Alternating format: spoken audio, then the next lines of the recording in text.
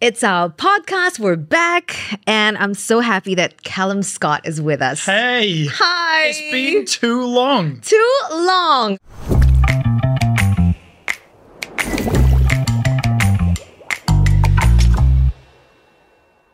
'18, right? I think 2018, yeah. And you know, the thing I remember about you, Calum, is that I don't remember what we were talking about. This is before the pandemic, but I do remember thinking to myself, this is one of the nicest guys I've ever spoken to. You're so and sweet. I had the best time. So I'm so happy you're back. Yes, thank you so much. I'm like already, I'm here. I haven't left yet, and I already don't want to leave. Oh, I know. It's crazy. And you're in and out so fast. Yeah, literally came in this morning. I'm leaving tomorrow afternoon. Like, where's the time to do all the fun stuff? I know. I know. I'm only kidding. The show is the fun stuff.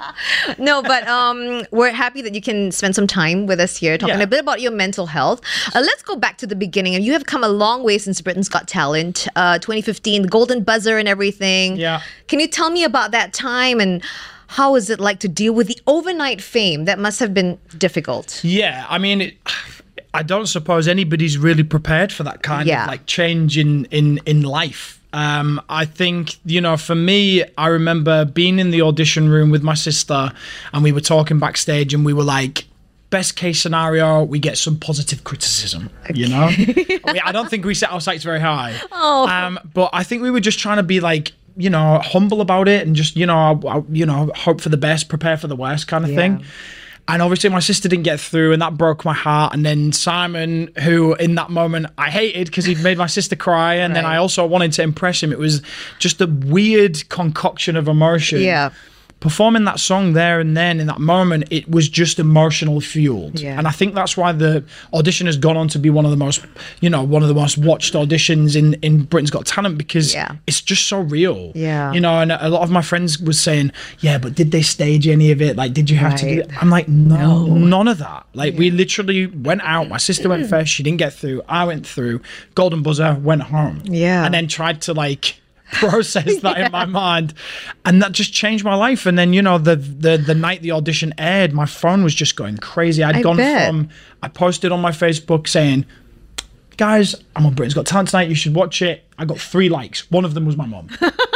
And then literally as soon as the audition went on TV, thousands. And ever since then, my social media has been growing and people being in touch every day and instant messages. It's just been the most crazy whirlwind and up and down as well. Like it's been hard for me to accept that, you know, people wanting to run down the street to take pictures of me. It's like, it's hard to adjust to that because I wasn't born into music or fame or celebrity. You know, I had a normal job in the office. Right. And now, well, it's been a couple of years. Yeah. Are you better at it? Are you better at this? Yeah. Okay. Yeah. I'm not as terrified for my life when people are running down the street towards me. I'm like, they know my name. What's going on? So I'm a little bit better with that. But you know what? It's just, I've always seen it as it's somebody who loves what I do so much that they want to just come up and take a picture so that they can show their friends and say, look who I met today. Yeah. I owe it to them. Right. I owe everything to my fans. Can I ask how the pandemic was for you and how you, I mean, everybody went through a really tough time with that, but how was it for you and how did you deal with it in your brain? It was hard. I mean, it was hard for everybody around the world. I was in lockdown on my own because back in my hometown, I lived by myself. Yeah. So that was really tough. And, you know, you're seeing online, you're seeing families get together and saying like, oh, this is time we'll never get back. And, you know, what an amazing opportunity to spend all this time together. Whereas I was like on my own, like, well, this kind of sucks for me. And there's only so much like arts and crafts you can do before you start going crazy. And it really affected my music as well because I'd come back from America early. I was in America finishing up the second album. And after I come home, I just lost all that motivation and passion, and I was like, you know, ripping songs up that I'd written, and you know, I was being very destructive. And it took a little bit of time for me to adjust, and I was talking to a lot of friends and family, staying in touch, Zoom, you know, FaceTime, whatever I could do to reconnect. And there was a point where I just was like, you know what, I need to pull myself out of this. Yeah. You know, and I started exercising again. I started eating healthy again. Started practicing meditation. Yeah. So I managed to pick myself up, and I ended up writing 2 of my favorite songs from this album during lockdown. So something good came out of crowd. it. Yeah, absolutely. About 2 months ago, I saw on your Instagram you posted this video talking a little bit about how you went through a tough time. Yeah, really. Mental health wise, and it was your mom that pulled you out of it pretty much, and then you sort of got some help. Yes. Can you tell us a bit about that? Yeah, so that was actually the story of Bridges, the title track of the album. Yeah. I was a very troubled young man. I had gone through a lot in my short, I guess, 20 years of life, and had suppressed a lot of my feelings, a lot of my emotions, and had just become very isolated, very lonely in my own mind. And I'd just gotten to a part where that had become quite dark. Yeah. And if anybody's heard the song, it talks very frankly about a time when I was, contemplating not being able to be here anymore. Right. And it's a tough talking point, but talking about, like, writing about that song, writing about that journey really helped me deal with a lot of that pain and darkness. Yeah. And in some ways I was kind of grateful for it, because I've been able to produce something beautiful out of that pain. And almost just as a I always use my music in this way, but I want to use it as a medicine. I'm not out here just writing pop songs. Right. I want to make a difference. And the messages I've received since I released that song on the album has just been so beautiful. I mean, I can't tell you the amount of people that said, that song speaks to me. I've been at a point where, I've been worried, been contemplating whether I can carry on or not. Yeah. I needed to hear this. And that just means everything. Absolutely. As an artist, as a songwriter, as a human being, it brings me a lot of pride and a lot of honor, and to have that kind of a positive impact on somebody just means the world. Do you still do regular therapy? Is this something that you do to help keep your mental health in check? I do various things, because when I'm a massive advocate of better mental health. Absolutely. I love it. I love that we are starting to take it a lot more seriously than we ever have. And I always say in my chats to people, whether it's podcasts or online or whatever, I'm always like, just find what works. Because I could say to you, oh, well, if you eat healthy and exercise, then you'll feel better. But for some people, going out and exercising might feel terrible. Eating healthy might not be for them. Correct. So I just try and do many things to keep my mental health in check. I still speak to, a therapist. I check in with a therapist every month, and, just unburden myself. We've got all these things that are going on in our lives. Sometimes you just need to sit next to somebody and just go, can I sit down with a cup of tea with you and just tell you how I'm feeling? I think there's so much power in that. I love how open and honest you are with your fans. How do you shut off the noise, though? The non-fans writing and criticizing. How do you deal with that? It's tough. It's tough, because I will search far and wide for that one comment that's like, you suck, and I'll believe that. It's just ridiculous. There could be like 1,000 good ones, and you one comment, and you're just like, that's it, I'm giving up. And I think it's just, as humans, like, we're there's almost like that just kind of curiosity of being like, oh, all these people are amazing, and I value every single one of my fans, but you're always thinking like, is there somebody out there saying, this sucks, or I don't like your voice, or whatever. And there is, because art is there to be loved, and it's also there to be criticized. Right. And I'm never going to please everybody, and I'm okay with that. Okay. But it still hits, when somebody says, I don't like your version of Dancing on My Own. I'm like, please. But why? But why? There's enough music out there for everybody, right? Exactly. But I guess with things like that, you've just got to. It's the same way that you'd say to your kids, like, if somebody says something mean, you just go, don't listen to it. Don't listen to it. Don't pay any attention.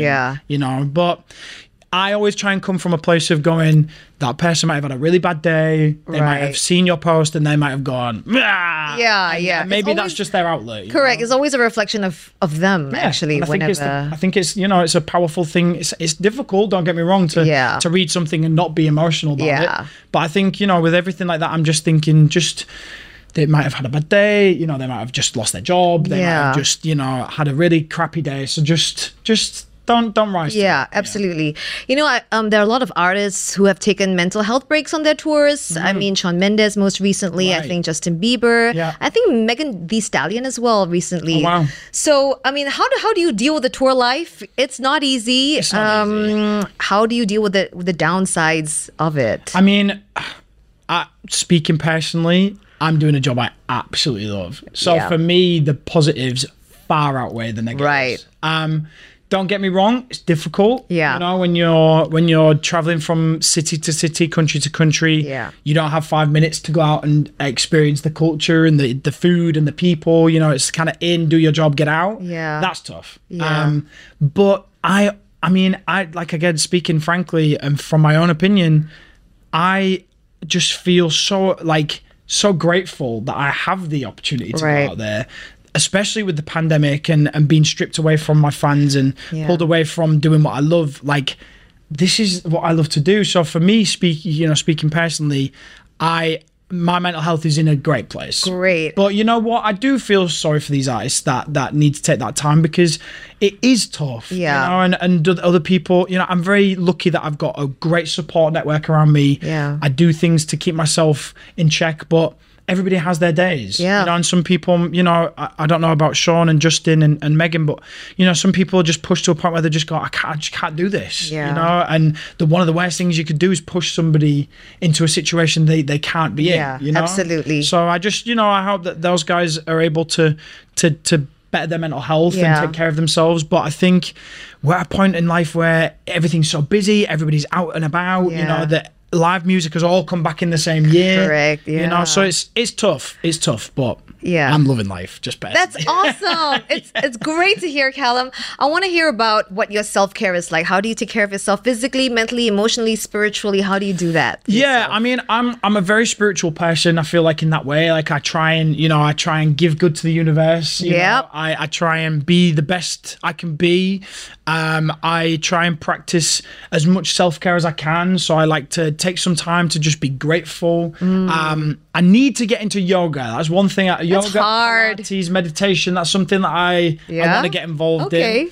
But yeah, I try and eat well. I train. Like I like to lift weights and run and cycle. I just like to take care of myself that way. And then for me, the biggest thing is just staying in touch with family, friends, connecting, you know, whether it's voice clips or quick videos or FaceTimes, just something to just check in. So I think, especially with all my friends and family that I knew way before music, it's just they keep you grounded. Absolutely. I'm glad that you do. And I'm so glad things are good.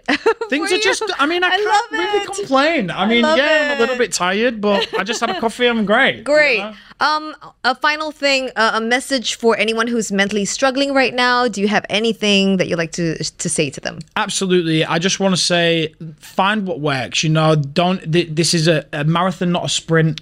You know, take your time finding out what works. It could be healthy eating. It could be exercise. It could be meditation. It could be talking to a professional. You know, in some cases it might be medicated support that people need. I think one thing that what people should know is that you are not alone. Like 100,000, thousands, millions of people around the world have all gone through this. Like you said, with Justin Bieber, Megan Thee Stallion, it doesn't matter what you do, who you are, where you're from.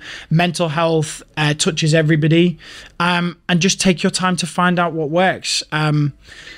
Just know that you're not alone. Just know that everybody's gone through this, and you know, we all struggle from time to time. And I think knowing that other people have that struggle, you know, at least makes you feel that you're in company with, you know, like-minded people. Thank you, Calum. Oh my God, thank you. I could talk all day about mental health. Oh my gosh. Thank you for joining us in this podcast. And I'm really happy to, honestly, like in comparison to 2018, I feel like you're a lighter spirit now. I just feel like, you know, I've arrived. I just feel like I'm here and I'm ready to just live. I love it. Well, congratulations. Thank you. And we hope to see you sooner than later. I know. Not another 4 years, Not please. another 4 years. Calum's the best. Thank you guys for watching. Thank you guys.